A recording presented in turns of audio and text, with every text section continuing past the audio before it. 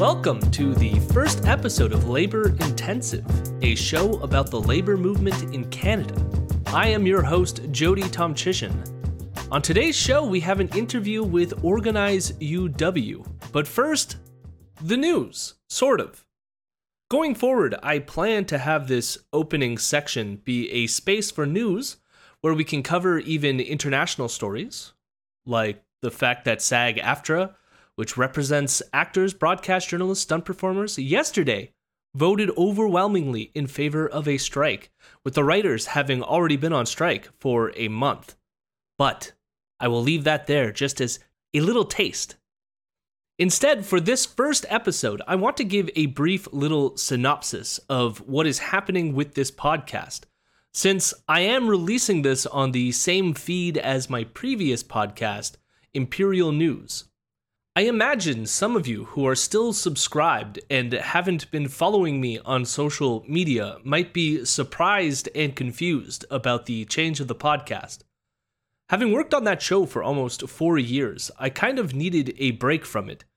I still think it is very important to cover the far right in Canada, but I started to feel I wanted to do something a bit more proactive. Not to mention the benefits on my mental health for not having to cover the far right constantly.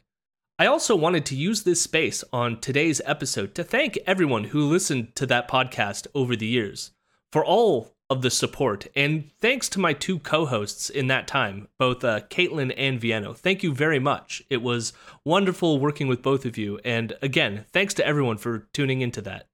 But now we are entering a new era, the labor-intensive era. My goal with this podcast is to cover the labor movement in Canada with a slightly more focused lens. You know, like an intense lens. This means I hope to talk not just to union representatives, but workers and also academics who can teach us about the history and legality of unionization in Canada. In that sense, I hope this podcast can be both useful to those who are currently in a union, but also for those who are just starting to organize. I am aware as well, as someone on the left, that unions come with their own sets of contradictions. They are not necessarily going to solve the class struggle, and they aren't necessarily going to end capitalism, if that is indeed your goal. But unions are at the forefront of these struggles, and I think it is important for those of us who want a better, more equitable future to both understand the labor movement and to join in solidarity with those workers who are fighting to try to improve their conditions. I should add that I'm not some random person either when it comes to this subject. I was an active member and the communications chair with my old local, PSAC 610, which represented teaching assistants and postdocs at the University of Western Ontario. I was also an executive with my local Labour Council, the London and District Labour Council. I should say, shout out to Labour Councils. If you want to find some way to get involved in your local community, Labour Councils usually welcome even non-union members to their general member meetings. You can't vote on anything unless you're a delegate, but you can still help out, and if you want their help to try to organize your workplace, I'm sure they would be able to point you in the right direction as well. So I hope that is a sufficient brief synopsis of what I plan to do with this show. The news segment at the beginning of the show will start next episode, and I plan on releasing this show weekly, every Wednesday. One thought I had for the news segment is to get some listener-suggested news items. If you are a member of a union and you have a strike vote coming up, or if you are organizing a new unit, or whatever, send me an email at laborintensivepod@gmail.com. And for the non-Canadian listeners, that's labor with a U. Even if you are an international listener, solidarity knows no borders. Send me an email. We will add it to the show if we can. It is one way I think we can start to build our own community here. Of course, I may have to amend this depending on how many emails I get with news items, but we will see how this goes as we continue. If you are looking for labor updates, I should also recommend here the newsletter Shift Work, which is prepared by Emily Leadham and released by Press Progress. There will be a link to that in the show notes. Lastly, before I get to the interview, I want to shout out Harbinger Media Network for being supportive of this show, and a special thanks to Andre Goulet for the name of the podcast. I pitched the idea of the show to him, he suggested the name, and I couldn't think of anything that was more powerful and fitting for the show than labor intensive. So now Andre's essence is permanently affixed to the show. Now, for this week's interview, I have with me Albara, Arslan, Julia, and Max. They are all, or at least some were, teaching assistants at the University of Waterloo, which happens to be one of the few, maybe one of the only universities in Ontario whose TAs have not yet unionized. For the past few years, various working groups on campus have come together under the name Organize UW. If you want more information or would like to help them out, you can visit their website, organizeuw.org, or even follow them on social media. They are on Instagram and Twitter. Give them a follow and help them increase their reach. I wanted this to be my first topic because what better way to kick off this podcast about the labor movement than to cover workers who are currently in the process of organizing their workplace. So without further ado, here is my chat with some members of Organize UW.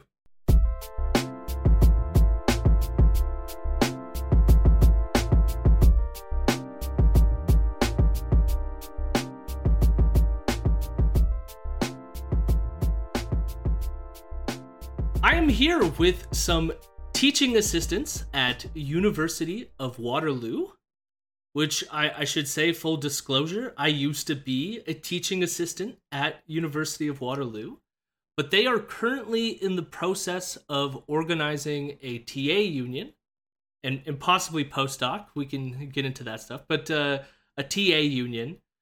And yes, I guess I wanted to have all of you here so that my audience, as this should be the first episode that goes out, will get a sense of what it's like to start organizing a union at a workplace where there isn't this unit. Because I think there's other unions on campus as well, but we can get into that if you want as well at some point. But yes, you're all starting to organize a union. So I guess how we'll start this, since there's 4 of you here, how about we'll go in order and just introduce yourself and tell us what department you're in at the university. So let's start with Julia. Yeah. I guess with the postdocs, I've heard mixed accounts on this. It is possible that they would be part of the bargaining unit. That's just something we'd need to do to negotiate with the university if we get like a representative portion of them to sign union cards. So it's still up in airs whether they're going to be part of the union or not. So that's what we're telling postdocs. We're like, sign a card if you're sympathetic, but you're not necessarily going to be part of the bargaining unit just based on like our negotiation with the employer. But anyway, I'll introduce myself. I'm Julia. I'm in psychology. I finished my master's and I'm going to start my PhD in the fall term. Awesome. Albara. I'm an electrical engineering PhD student in my 3rd year. So I've got 2 more years left and I'm done. Arslan. Hi. Yeah, I was a master's student in the mechanical and mechatronics engineering department. And I just graduated actually a couple weeks ago. Yeah. And now I'm just helping out, sticking around, you know? And lastly, Max. Hey, everyone. I'm a mechanical engineering student as well. I'm a master's student. And I guess I'm doing my master's until I can finish my thesis or until my supervisor gets sick of me. And yeah, we'll see which one happens first. Now, the first thing I want to ask all of you is because I find that there's often a misconception in the public about what TAs do. I know as a person who used to be a TA myself, both unionized and ununionized, it is interesting the perspective the public has on it. So I'm curious what your, I guess, duties are as a TA. If you were to educate the public on the commonality, because you all are in different departments, but what is the thing that makes being a TA in common for all of you? So I think in commonality between all the departments, as a TA, you work and then you get underpaid. So there's the first one. So true. That is the defining right? Like, we're not really making Lambo money as TAs. It's actually was surprising to me that the public isn't aware of that. They think because you're a grad student that you must be making a substantial amount of money. Yet even when I was a TA at Western, I think it was something like 40% of our members in our union still had to use the food bank to survive. Like we as TAs are paid way below like a standard of living. And I don't think a lot of people understand that. Definitely. And it doesn't keep up with inflation at all. Like I know many people that are in the negative every month just because of rent. So, but just to actually answer your question for TAs, our duties generally is number one, you'll most likely be marking an exam, right? Exams, quizzes, you'll be marking. That's like your official duty. Number two, you may be teaching, so like as tutorials, or you'll be in the lab or something like that. And number three, you'll be proctoring exams. So you'll be there watching, making sure students don't cheat. Maybe if I can add on to that, like there's also just like a bunch of duties that like are just things that profs don't want to do. Like I've had a lot of colleagues have said that they've had to like design different aspects of the course. Yeah, it's just like a bunch of duties, a bunch of things involved with like running a course that maybe like the prof doesn't have time to do because they're always busy. Can I add like a clarifying, like comprehensive, like I think like the thing that the defining feature of being a TA is you're providing support for an instructor who runs a course. So like every single course, there's an instructor, they like create the curriculum, they give the lectures, they are the ones teaching the content of the course, and the teaching assistants get any role that's assigned by the instructor that the instructor like isn't doing for the course. So things like marking, running seminars, like having a seminar would be when you are in a room with a smaller amount of students than are in the lecture hall, and you're like engaging in like conversation or like running a discussion with the students. Like that's the role a TA plays. I'm curious when it comes to one of the common features here is grading. And one thing that's interesting about that is like grading can sometimes take long. It's not necessarily like depending on how many students are in the class, etc. So as a group of TAs who are currently not unionized, how does that process work? Like do you have a set amount of hours in your current contract, even if it's not a union negotiated contract? And if you work longer, what's the process of like, I don't know, getting overtime? I've done like 12 TAs, so I've been through the ringer with them, and it's usually the luck of the draw. If your professor, like I had a professor, amazing, he would sit in the beginning of the semester, make an Excel sheet and say, okay, these are your hours. This is your training time included. This is your estimated grading time. Let me know if you're going above your hours. That is what should be done. But other times with grading, it'll be like, just do it. And they're not watching your hours. So there is no process for getting overtime pay that I know of. I could be mistaken with other departments. Yeah, it's something you hear across departments. There's this like major variety in the hours that you're working a week based on like the discretion of the instructor, largely, who's like designing the course.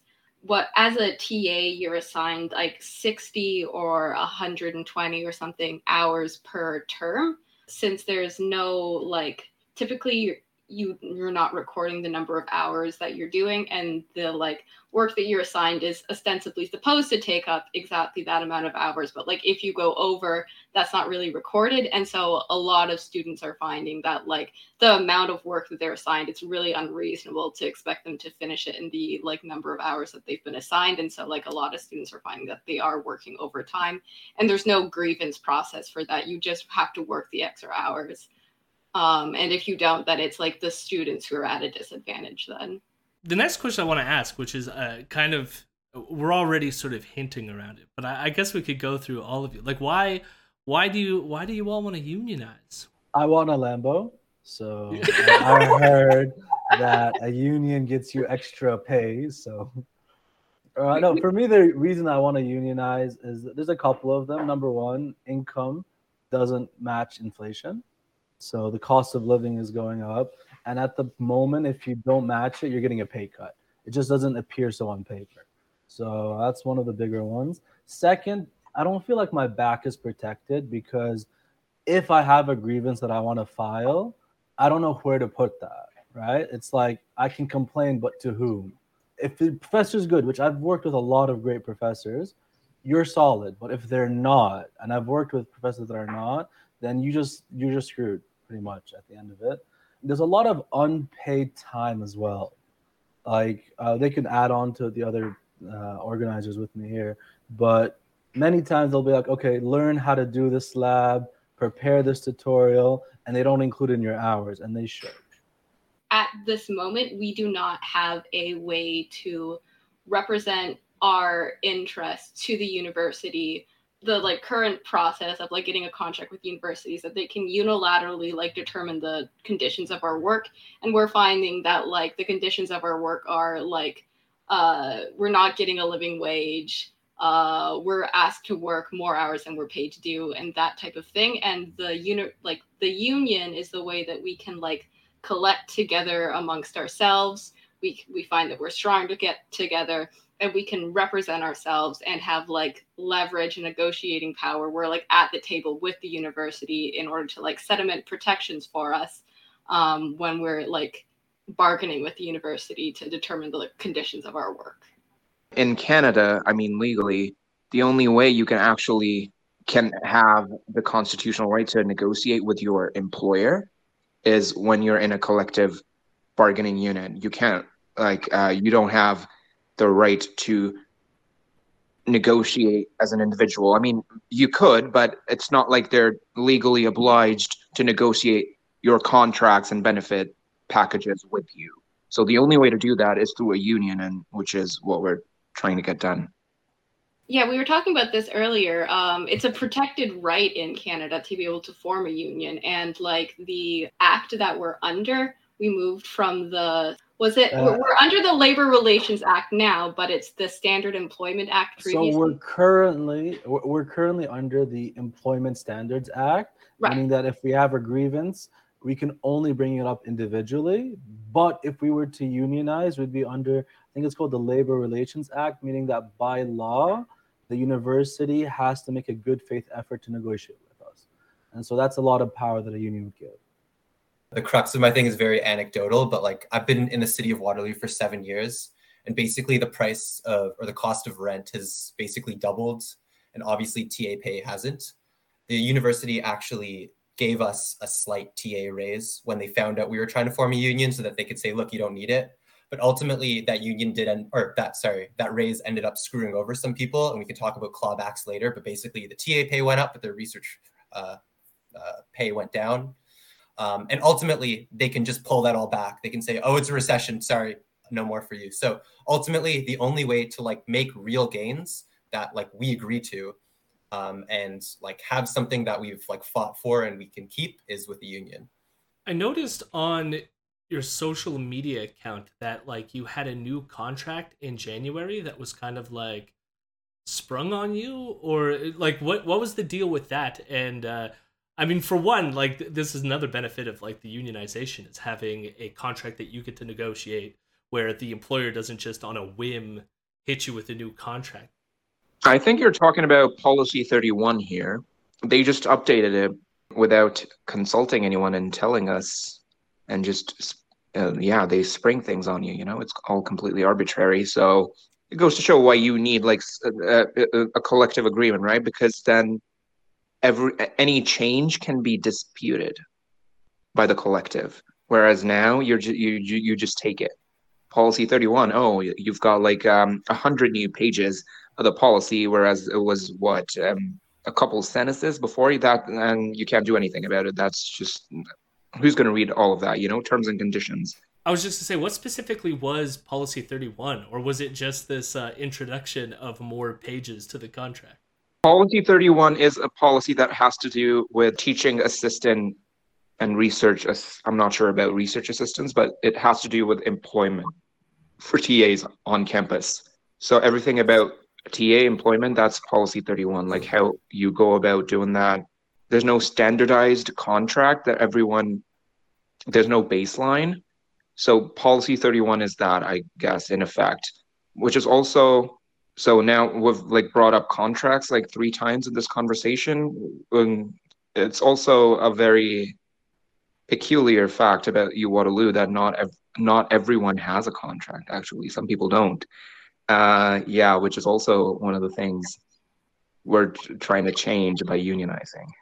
Basically, in like different faculties, you get different contracts. Some of them you don't get contracts, and some of them like I know it's like a common thing where like you get hired at the beginning of a term for one role, and then you end up like doing or like getting moved to a different role. But yeah, ultimately, if you're in one faculty, you're going to have a different or just no contract compared to somebody in a different faculty. So yeah, one of the aims of the union is to organize collectively for just one contract. Just to add on to that policy, to what Max added, I joined the union quite recently, maybe like 2 months. It was actually Max that brought me in, but I didn't know anything about this change. I had no idea until I went on the website. And to be honest, till now, I don't know what really changed other than they added like another 14 pages and they removed the line that TA pay is subject to the Pay Equity Act. I wasn't explained what they're going to do or what's going to change because of it. So do they not even inform you that this change happened? Like, so they just were like, things have changed, just we're hoping no one would notice? we got informed in like an email, but you know, it's like nobody reads the terms and conditions when you get an iPod. I'm sure some people have read it, but like, you know, ultimately they turned like, it was like a pretty short policy into quite a long policy. I mean, unlike terms and conditions too. I mean, like an email doesn't, at least if you're going to a terms and conditions, there's the accept or like not accept, you know, like some kind of like assent to like, I agree. Like you don't even get this. You just get an email dictated to you about what your employment is now. And it's hidden under a lot of legalese that if it's not your thing, you wouldn't know what it's about. And I imagine that's to protect their asses and not not you, I assume. I want to say I will see the best in people. So I always assume that the university is working in our interests. So I'm sure that this is good. Yes, in case they're listening, right? I now want to ask a more like practical question. So in case there's anyone else out there who are themselves trying to organize their own workplace. Now I know a university is a little bit different than other occupations, but I am curious, what are some of the things that you had to do to become, I mean, you're not a union yet, legally, officially, but like, what are some of the things that you need to do as you're organizing to actually get a union? Okay, so I'll add on just my small perspective as like the third generation, because like I was brought in by someone who was brought in by, so I'm assuming brought in by like the original people. I'm just guessing here. So from what I've been told about how they started is that they approached a couple of unions and they asked them to give like a presentation on which one would be more suitable for UW. And at the end of the day, they chose CUPE, which is the Canadian Union of Public Employees. I believe it's the largest union. They had a compelling presentation, including that I think that they worked with a lot of universities as well. And so that was the first step, getting that set up. The next step was getting hit by COVID like 2 months in. So that was a mess. I heard there's a lot of, it was tough. It was tough then. And after that, I'm going to leave it to my fellow volunteers. Yeah, maybe I can provide like one or two like boots on the ground things that we've been kind of doing, and then people can jump in and like add some perspective on that. So I guess one big thing is we're trying to get people to sign cards, as was mentioned. So we like need to find students. First of all, there's like thousands of TAs on campus and we just like don't know where they are. So once we like find them, we like knock on their door. We say, can we talk to you for a minute? And then we ask them if they've heard about the union. We tell them what we're kind of trying to do. We talk to them about their work conditions. So like ask them if there's stuff that they're interested in improving, if there's like stuff that they've had issues with. And like a lot of the times they won't bring up anything initially, but then like kind of once you get into it, they'll start bringing things up. But yeah, ultimately you want to kind of see if there's things that they're interested in getting. And then you could say, how like have you ever tried to get these things? Usually you'll like maybe have sent an email to a professor or something, or to an administrator, and like not gotten much back. And so you kind of go from there and talk to them about the union, get them to sign a card, and hopefully get them to organize with you as well. That's a really big thing. We don't just need people to sign a card and wait for the election. We need people to organize and get all their friends to sign a card as well. Talk to, just like advertise it, talk to everybody they see about it, get the word out, because it's really, really hard to get. If you really want to volunteer and help out, you'll always find us at the Grad House. It's a place on campus, 5 to 7 p.m. on Mondays. We're always there for something called Stammtisch. German, weird name. I don't know what it is, but you'll find us there, or you can email us on the email, and I'll just find it right now and throw it up if you want to volunteer, because we need volunteers. I was going to say, I'll just add, we have other ways of reaching out to people. Like we like set up tables outside events, and we like talk to classes. But yeah, I just wanted to give one example as we go around knocking on doors. But yeah, there's a lot of like stuff we do on campus to reach as many grad students as possible. What's the threshold, I guess, in terms of like getting people to sign cards? Does that become difficult, especially since COVID has happened? And I know that a lot of people don't necessarily work on campus. We need to get 40% of the currently employed TAs and RAs to have signed a card within the last year. So when we started the union, the union drive, the pandemic and the closing down of the campus happened almost immediately afterwards. And so reaching people was a major problem. And I remember I started myself maybe a year into the drive when the campus was still closed, but like barely beginning to open up. And like we were talking about like new ways of organizing to reach people, because just like sending them emails wasn't really working. Cards were getting signed, people were talking, but like actually like reaching the numbers was extremely difficult. And the first like initiative that we did to contact people was, since the campus was closed, we went to like Waterloo Park, just a local park, and we set up a table. And we just talked to passersby, and we were like, are you a grad student? And no, most of the time they weren't, because it was a local park. I think we did actually manage to catch a couple grad students that way.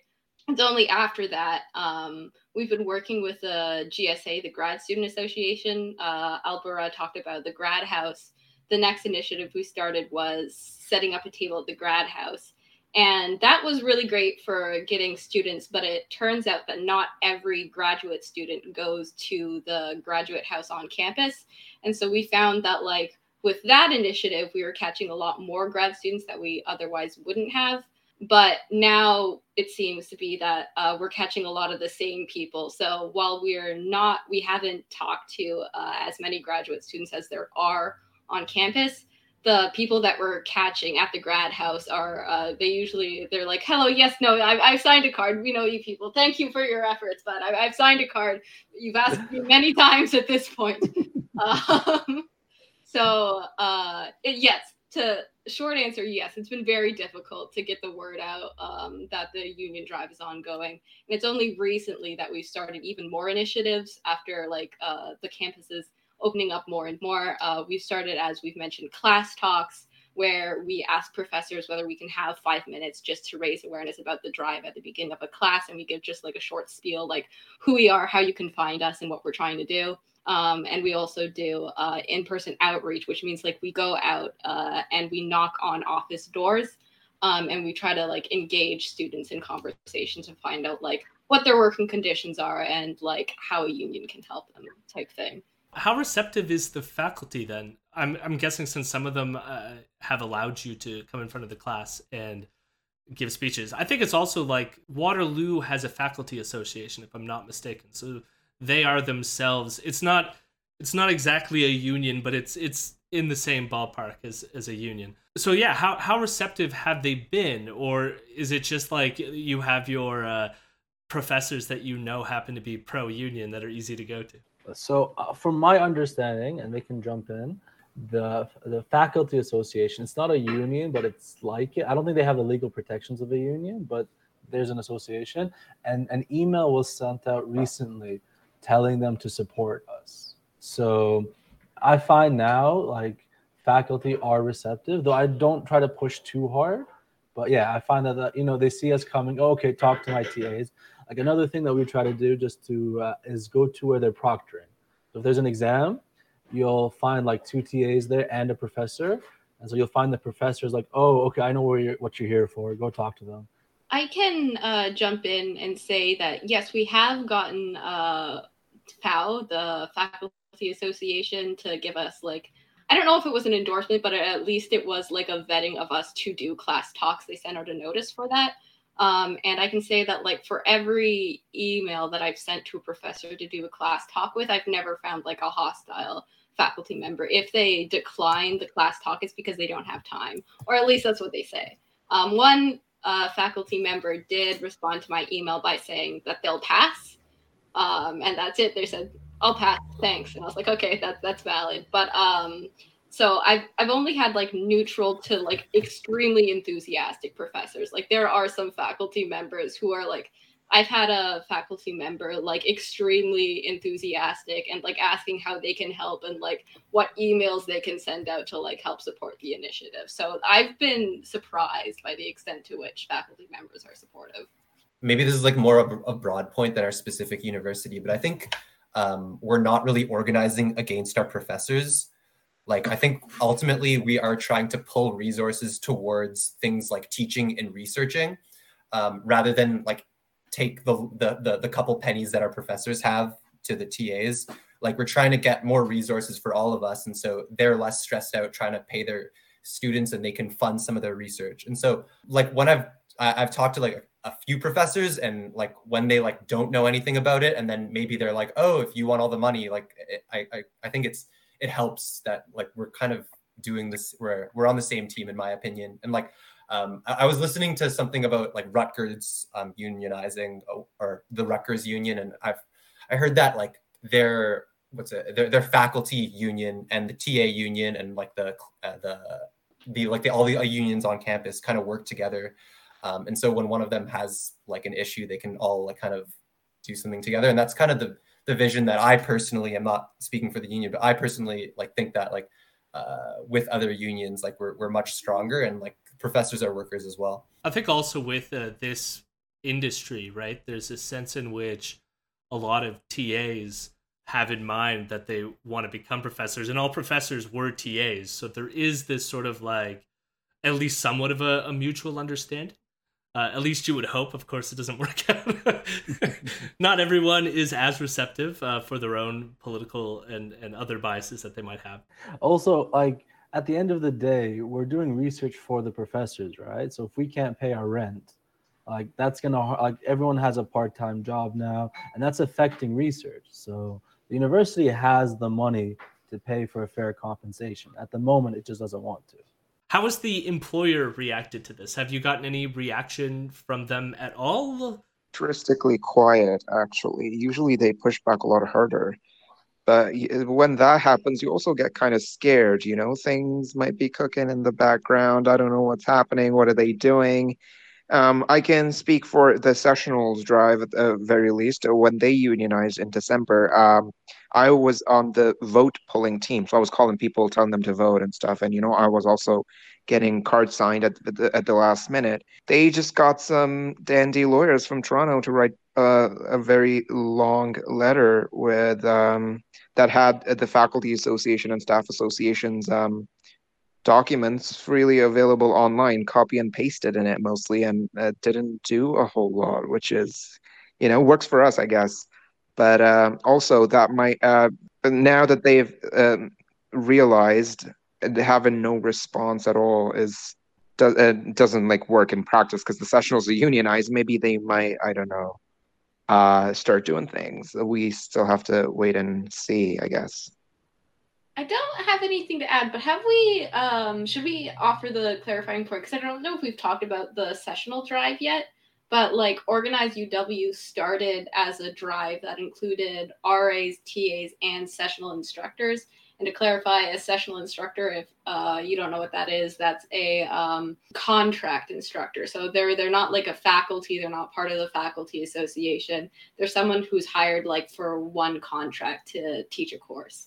And the organized UW originally included sessionals, but the sessionals were able to break off and like they could form a union, and they filed for that last winter. They voted 83% in favor of unionization. Are they under the same union then as what you're going for, or did they unionize under a different union? They formed a different bargaining unit. So what happens is when you go into you waltz into the labor board's offices or whatever, they categorize workers according to what kind of what kind of work they do, what kind of jobs they perform. So since sessional instructors are actually teaching courses, whereas teaching assistants are like subordinates. So it's a different kind of job. Research assistants and teaching assistants can form like one bargaining unit, and sessional instructors can form another bargaining unit. So they were two different drives run in tandem under the aegis or like under the name of organized UW. So they crossed that threshold and they were able to file in December, and then they had their vote and everything, and 83% of them voted yes for a union, and now they're like unionized. They're going through the bargaining process, making their bylaws, which is like something that you have to do when you get officially certified. So they're through the beginning stages of negotiating their contracts and collective agreements and stuff. Has that, I guess, coverage of that, or the fact that that's happening, has that helped you with your, or like going through with your union drive? Like, has it been publicized at all? Like, do people know that this is happening? And yes, they definitely do. It's been happening. We've been advertising it and telling people, well, if the sessionals can do it, why not us? You know? Yes, and also now we have like an official union that exists, which actually supports us, I guess. A local that exists on campus at our university that's intimately tied into whatever we're doing, and they can help us out. So I got two more questions that are more, I guess, on the proactive front. But I guess if I wanted to go through each one of you, and just any advice for anyone who's starting a union, whether it be in the academic sector or at all. Grow thick skin. That's my first thing. You'll get a lot of rejections, and don't take it personally. Sometimes it's just they're ignorant. Sometimes they just don't have time. And so just get used to hearing no and just being, oh, okay, take care. And then maybe you'll see them a year later and they'll change their mind. So that's my first point, is that just don't take it personally if someone says no. Like, I was thinking similar advice in that you are going to talk with people who have had like experience in the past that makes them reticent about forming a union. And I found that really good advice that I've heard and think I can give is that like engaging with them honestly and openly, and like finding like what it is, what specific experiences they have. Talk with like the advice I'd give is like talk with your coworkers, be like as engage with them as openly and honestly as you can, as long as they're not being obstinate, because like you need to form a strong union, since it's a collective body. It's all of us like wanting to like represent ourselves to the employers, and we truly believe that like the way to do that is understanding your working conditions and being able to like talk at the like level, like at the bargaining table with university, like having that capacity to do that. If you truly believe that a union is effective, then like you can engage in these conversations, and like that is the necessary basis for your union, to have this like strong collective understanding of how you can improve your working conditions and how to engage with your employer. Yeah, I wanted to say just start discussing your financial situation with everybody. Be open about how much money you're making, what your rent is, like how much credit card debt you have, and how much money you spend on groceries every week and stuff, and all all that whole song and dance, because at the end of the day, that's like a foundational to, that's why you are making a union, getting more money. Sometimes people don't even know that they're not getting enough. They might not know that their friends are getting paid like 40% or something than them, just to, give an example. And so they might not be supportive at first of the initiative at all, but if you try to nudge your friends into like that direction, start discussing everything openly with you. What's the taboo about, Yeah, discuss your financial situation and discuss money. Yeah. Start pocket watching. That's awesome advice. So true. Yeah. That's great. I really have found recently that like wearing my heart on my sleeve and like making it known that like I'm the union guy in my office is a thing that like allows people to, first of all, talk to me about the union, which is great. Like, or not just about the union, but like people have started coming up to my desk to like talk about like TA work conditions and like issues they've been having. And I think that's great to have like that kind of like a consciousness sort of develop in your office. And the other thing it does is when you like have kind of the courage to like show that like this is the thing that like I care about. Like I think a lot of people are a little sometimes like worried to show that they're interested in a union. And I know this isn't great advice for all unions because sometimes you want to organize in secret, but not being afraid to like show that you're organizing a union makes other people not be afraid to show it as well. And I think to make like a mass movement on campus, that's a really, really, or wherever you're working, is a really, really important thing. And so, yeah, it is like, for me, it is like sometimes like a scary thing to do. Even if it's just like wearing a pin, I don't know. I'm kind of sometimes I'm like worried about what certain people like feel about unions, and maybe they like respect me less in my place of work. But ultimately, this is a thing that's like really important to me. So I think it's really important to kind of show what you're interested in, and I think that really helps the cause.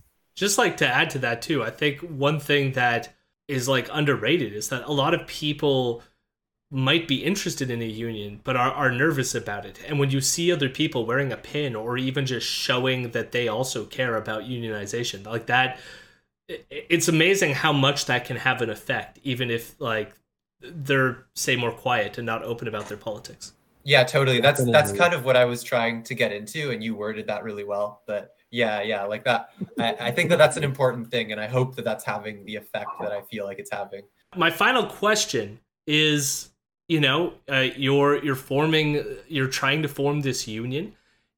Is there anything, because you've already mentioned things internally about how people who are at Waterloo can get involved and help with this process, but is there any sort of like support that you might need that's not on campus, or anything that, say, listeners to this audience who might not even be in Waterloo? What are ways in which people can help you in your efforts? Yeah, if you go to organizeuw, all one word, .org, and get in contact with us, like find our email or Instagram or our Twitter or whatever, slide in to the DMs. Like there's a lot of work that we need to do that's not directly on campus, like a lot of database stuff, a lot of like contacting people, a lot of, just sending emails. And so like, if you're like open to helping out, or just, I don't know, following us on any of those socials and like sharing sometimes if there's a tweet or anything, that's a huge help, just getting the word out. So yeah, that's all I can think of right now. But if other people have stuff. Also, when we're going to start filing, we're going to need phone banking.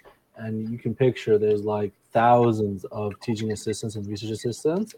And so hopefully soon, or we don't know when, but if you just put your email out and say, I'd be willing to volunteer for that, even if it's a couple of calls, we'll have you on a list. And when we need you, we can ask for you. All right. Well, thank you so much for talking, and good luck.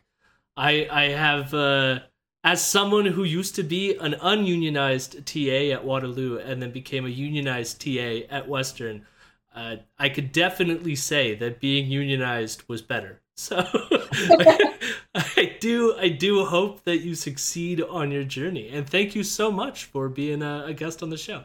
Appreciate it. Thank you for having us. After this 1 million views, I'm sure we're our content is gonna shoot you through the roof, Hollywood or whatever. I have no idea. It's my first podcast, so I wish you the best of luck. Thank you for inviting us. Yes, thank you very much for having us. This has been fun. Yeah, thank you. This is great. Arslan doesn't want to thank you. Thank you so much for having us, is what I want to say.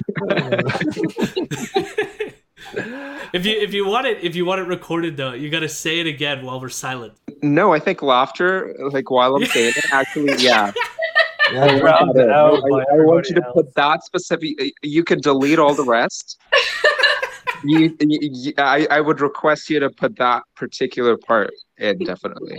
Yes, I do appreciate that as well. The request has been submitted, so. Oh, is it like the university request where like I complain and then Yeah. it goes nowhere? Yeah, it'll get filed somewhere. Okay. Yeah. We need to unionize the podcasters.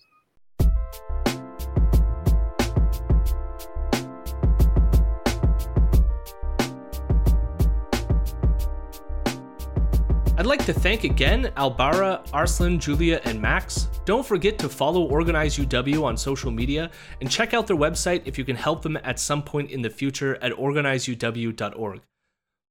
Before we leave the first episode, I want to shout out my patrons who continued to support me as we shifted into this new project. So shout out to Chris, Dan, Mo, Chris, Nate, Ken, Ryan, Alex, and Tim. Your support means so much to me. If you want to be as generous as these wonderful people, consider becoming a patron at patreon.com/laborintensive. By becoming a patron, you can get access to a special patron-exclusive podcast with my co-host, Eric Wickham of Big Shiny Takes, and is also a member of the Harbinger Media Network. And we call this special podcast Bad Books by Bad People. We are almost done with our first book, which is Shakedown by Ezra Levant. Chapter 6 is going to be up as this podcast comes out. And we should return to releasing those special episodes monthly. So if you become a patron, you will have access to that show. With all that said, thank you so much for listening, and I will see you next week.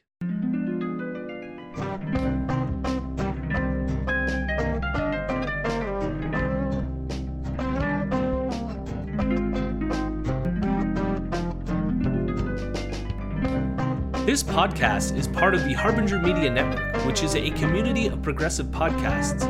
Visit their website at harbingermedianetwork.com to listen to other incredible left-leaning podcasts. Thanks as well to Dan Van Winden, who produced the music for this podcast. If you want to follow Labor Intensive on social media, find links to our social media accounts in the show notes of this episode.